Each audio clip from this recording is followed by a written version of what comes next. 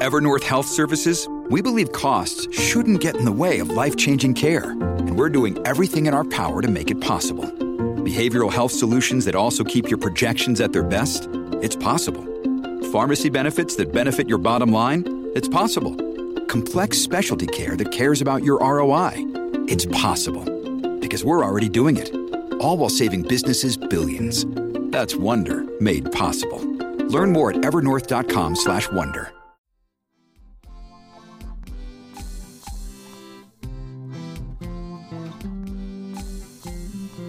Welcome to Baldhead Bible Podcast, making the Bible come to life, featuring the exposit story preaching of Dr. John Katzian.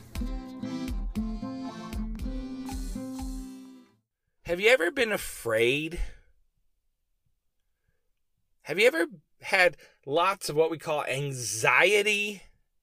You just don't know what's going to happen, and it just seems overwhelming, and you're afraid.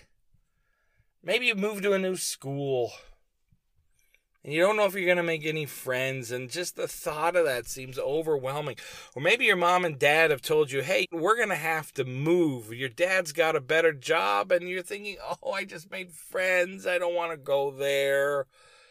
Or maybe if you're an adult, you just got a new job, and you don't know if you're going to make friends on the job and how well you're going to do. Or maybe if you're an adult, you got that brother, that relative, you've got to confront that coworker, you've got this conflict you've got to deal with, and the pressure seems so great, and the anxiety and the fear. Well, if you've ever felt fearful, if you have ever felt afraid, man, have I got a story for you. If you turn to Joshua chapter 1, we meet a man who might be struggling with fear. And guess what his name is? His name is Joshua. See, Joshua is facing two major obstacles, huge metaphorical mountains that are right ahead of him. And he's thinking, I don't know if I can climb these mountains. These giants in my life seem too big, and the first giant he's got to face, he's got to take over and lead a whole nation. Joshua is going to become the new leader of a nation called Israel here in Joshua chapter 1. But not only that, he doesn't just have to lead Israel, he's got to lead it following the footsteps of one of the greatest leaders of all time. Joshua has to follow Moses. And Moses had led Israel out of Egypt.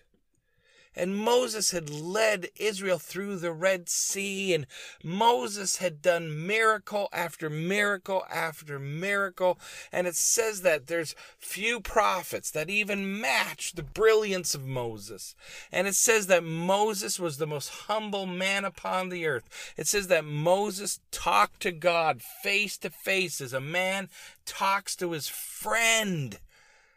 Moses was brilliant and spiritual, and God used him in mighty ways, and Joshua has to follow that? Joshua has to follow that? That would be a big fear, wouldn't it? That would just make you quake in your boots. See, Joshua, this whole time coming out of Egypt with Israel, Joshua was Moses' assistant. First time we meet Joshua, he's leading an army into battle on Exodus against the Amalekites. But then later on, Joshua, who is the son of Nun, N-U-N, he's of the tribe of Ephraim. He later on becomes Moses' assistant, and we see him at various important times assisting Moses.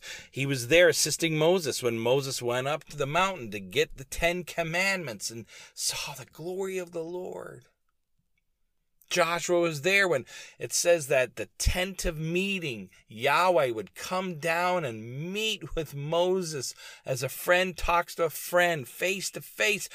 Joshua was there. And Joshua was there day in and day out seeing Moses lead. And Joshua was also there when Moses led Israel out of Egypt through the Red Sea all the way to the Promised Land. And now Moses says, let's take it. But first, before we take back the Promised Land, let's send in 12 spies to just see the lay of the land, to see what's happening, to see how big their fortresses and their cities are, to see how many people are in there. And so for 40 days, we're going to send these 12 spies. Well, they sent out 12 spies, and guess who one of the spies was? Joshua. And Joshua got to go into the Promised Land.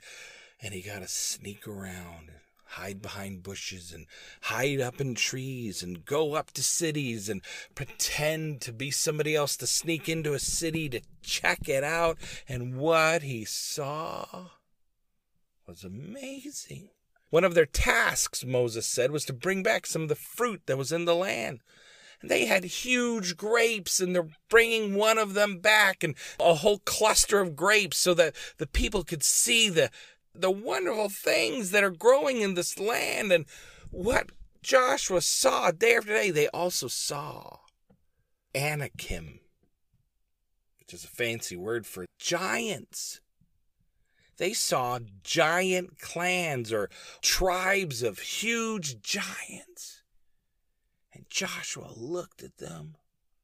And he looked at these amazing crops and fruit that they were producing. And he saw the hundreds of people in each town. And he saw these scary giant clans. And he saw how strong and fortified and well fortified with strong walls their cities were. And when Joshua came back with those 12 spies, I think Joshua said, this place is scary. Those giants are huge. Those walls are big. Those cities are well fortified. But we can take it. And he was talking to his friend Caleb, who also thought, that is scary. But look how great this fruit is. Look how big these crops are. This is amazing. Caleb and Joshua were probably talking how scary it could have been. But they knew in their hearts they had Yahweh. And yes, these other demonic powers that were loose in the Promised Land, leading these other tribes of people, they were worshiping other gods, and they weren't worshiping the one true God, Yahweh. And these people did look frightening, but they knew their God was way bigger than any god they had. And Joshua and Caleb knew Yahweh could easily defeat their gods. They could take their towns, they could take their people, and they were probably about to turn to the nation of Israel after they came back to report what they saw. Joshua and Caleb were about to report, we can do this, when 10 of those men stood up and said, we can't do this. We can't go in there. They've got giants. Their cities are too strong. Their people are too mighty. And Joshua and Caleb, they tried to shut it down, saying, no, we can do this. Yes, they are mighty. Yes, their giant clans are scary. Yes, they are. But our God is greater. And I know we can do this. I know we can do this. But he was drowned out by the 10 spies who said no. And the 10 spies tried to rebel, and Yahweh said, oh, the people have let me down. They don't trust me. This is a faithless generation. And so Yahweh turns to Moses and says, listen, you are going to have to wander for 40 years till this faithless generation dies out. And so they wandered around the desert for 40 years till that generation died out, except for 2 men. Caleb and Joshua. Those were the 2 men who had eyes of faith. Those were the 2 men who understood what God wanted and who God was and the God they served. And they were not about to give up on Yahweh. And God saw that, and he blessed them and their families. And this whole time, Joshua got to see Moses lead his people as they slowly began to die out and as their children began to rise up, because God said, I'm going to make this faithless generation die out, but their kids and their kids, those are the ones that are going to take back the promised land. Well, along the way, he got to see Moses do some amazing miracles, but Joshua, he also got to see Moses make some severe mistakes, and one of the greatest mistakes Moses ever made was when he deliberately disobeyed God and in anger hit a rock. He was about to perform a miracle where water was going to come out of a rock so his people could drink it, but instead of doing what God commanded, he hit it. And for that act of defiance, God said, Moses, you can't lead the people of Israel into the promised land. I'm going to deny you that privilege because you defied me. But someday, Joshua, he's going to lead him. Someday, your assistant Joshua, he's going to take him in. And later on in the book of Deuteronomy, near the end of Moses' life, he brings Joshua in front of the people as they're about to go back into the land. That faithless generation died out. They have a whole new crop of Israelites who are willing to follow God, and Moses is about to take them into the promised land. And he says, I can't do it, but Joshua is going to lead you. And he says, be strong and courageous, Joshua. Be strong and courageous. And then we come to Joshua chapter 1. And it says there, after the death of Moses, the servant of the Lord, Moses died. And I wonder what it must have felt like for Joshua at that funeral to see this great, amazing leader and probably a father figure in his life, a man he sought for wisdom and counsel, to be dead. Well, God came to Joshua. We don't know exactly how, maybe in a dream, maybe in a vision. But it says the Lord appeared to Joshua and told him, Moses, my servant, he's dead. But guess what? My program isn't. We got to keep moving forward, Joshua. Yes, this great leader's dead, but now you've got to step up. You've got to lead. You're at bat now. Then God says to Joshua, I need you to be strong and courageous. I need you, verse 6, to be strong and courageous. Later on, God says, I need you to be strong and very courageous. And then finally in verse 9, he says, have not I commanded you, be strong and courageous. Again, I wonder if Joshua struggled with fear. Because Moses said to be strong and courageous, and then God now says to him 3 times, be strong and courageous. Don't be afraid.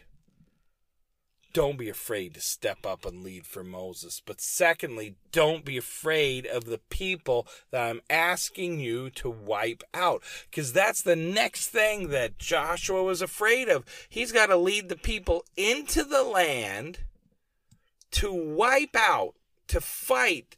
There were many, many tribes that had filled up the promised land. And God said the sin, the iniquity of these tribes has reached such a point that they have to be wiped out. They have to not only be pushed out of the land, which I've promised to you, Joshua, which I promised to the nation of Israel, Joshua. They've not only got to be pushed out of the land, which I promised to Israel, and I'm a promise-keeping God, but because of their sin, justice demands that they be wiped out. This is a holy war, Joshua, and I need you to lead it. I need you to act on my behalf to exact the vengeance, the justice of God upon these people. I need the nation of Israel to fight and to wipe these people out. the Hittites, the Canaanites, the Jebusites, all these ites that are in the land. You've got to wipe them out. And like I said earlier, these people scared the 10 spies that went in earlier. And they probably frightened the 2 who knew what was right and wrong, Joshua and Caleb. These were big fortified cities with huge walls. These were not small tribes. They had hundreds of thousands of people in each city. And the other thing is, these tribes, these nations, they were battle ready. They weren't wimps. And Joshua, you've got to go into battle against them. You've got to fight them. But I tell you, Joshua, if you go fight them, do not be dismayed, because I'm going to be with you, God says. Wherever you go, wherever your feet are placed on the ground, I'm there ahead of you. I'm working miracles ahead of you. As I was with Moses, God says, I promise I will be with you. And it says there in verse 8, this book of the law shall not depart from your mouth. Those 10 commandments that Moses went up and got, and then the other commandments that came out of it. I need you to study those. And I need you to read those. And I need you to meditate on those. And as long as you follow the commands that I've written down in this law and don't depart to the right or to the left, if you just obey me, I'll be your God. You'll be my people. And we will conquer. Be strong and courageous. You can do this, Joshua. So Joshua stood up. Yes, Moses was dead. This great leader was gone. But God asked Joshua to be the new leader. And he was going to obey.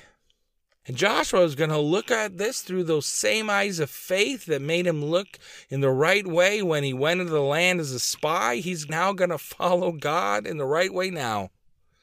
God has never let him down. Why would he let him down now? So Joshua gets up. And he says, I've got to lead. And I wonder if he jumps on a horse, and his first duty as the new leader of Israel was to call the men out to battle. And so it says there in Joshua chapter 1, verse 10, that Joshua commanded the officers of the people.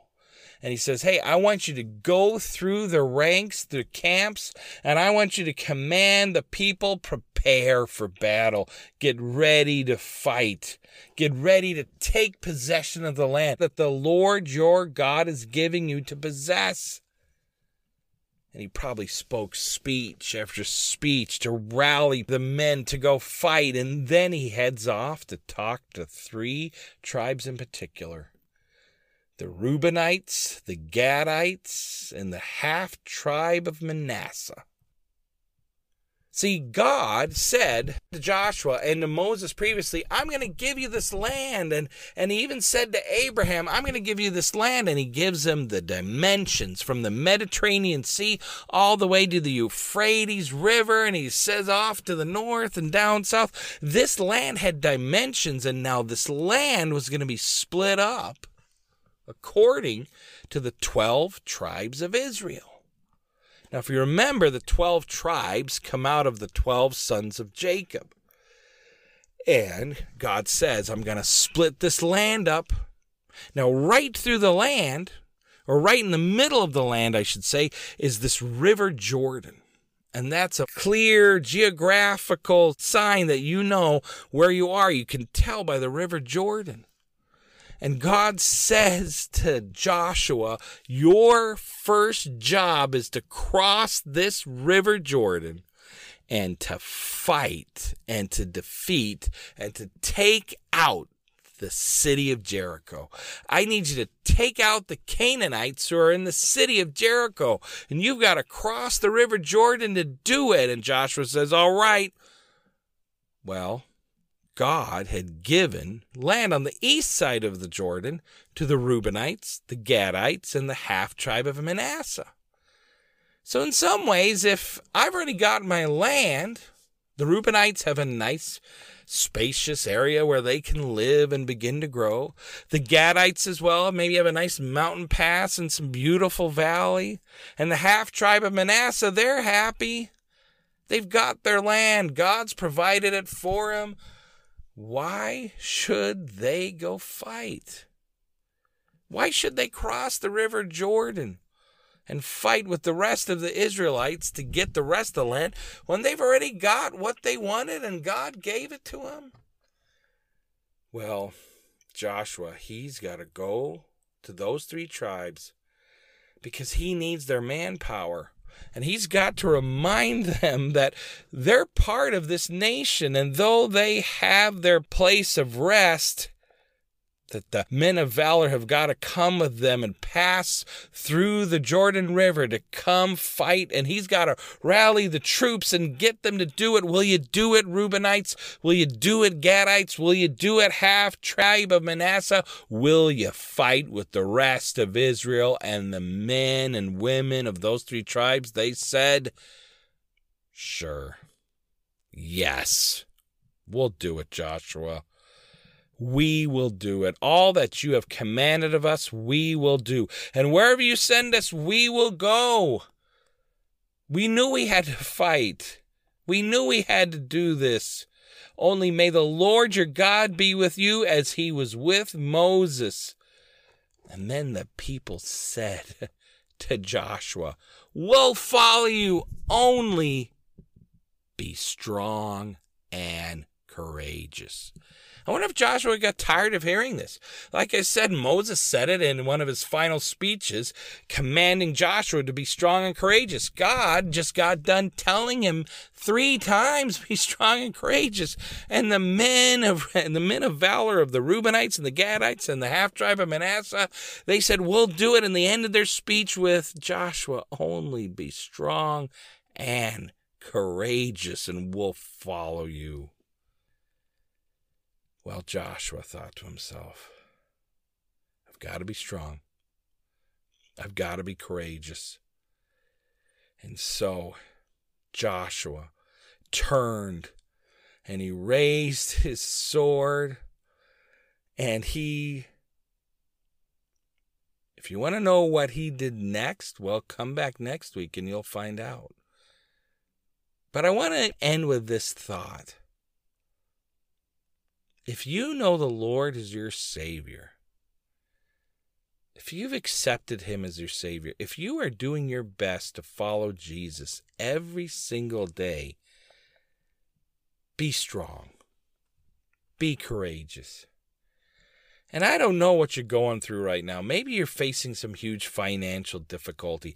Maybe you're facing some big fear in your family life. Maybe you're facing some big fear in your children's choices or maybe something at work. Or again, maybe there's some big, huge spiritual battle. And maybe as a child, you're worried about your future and you're scared of this new place you've got to move to. And whatever the fear that you are facing that is real and is just as frightening as any giant that Joshua has to face or any battle that he's about to go into, and those giants in your life seem massive and overwhelming,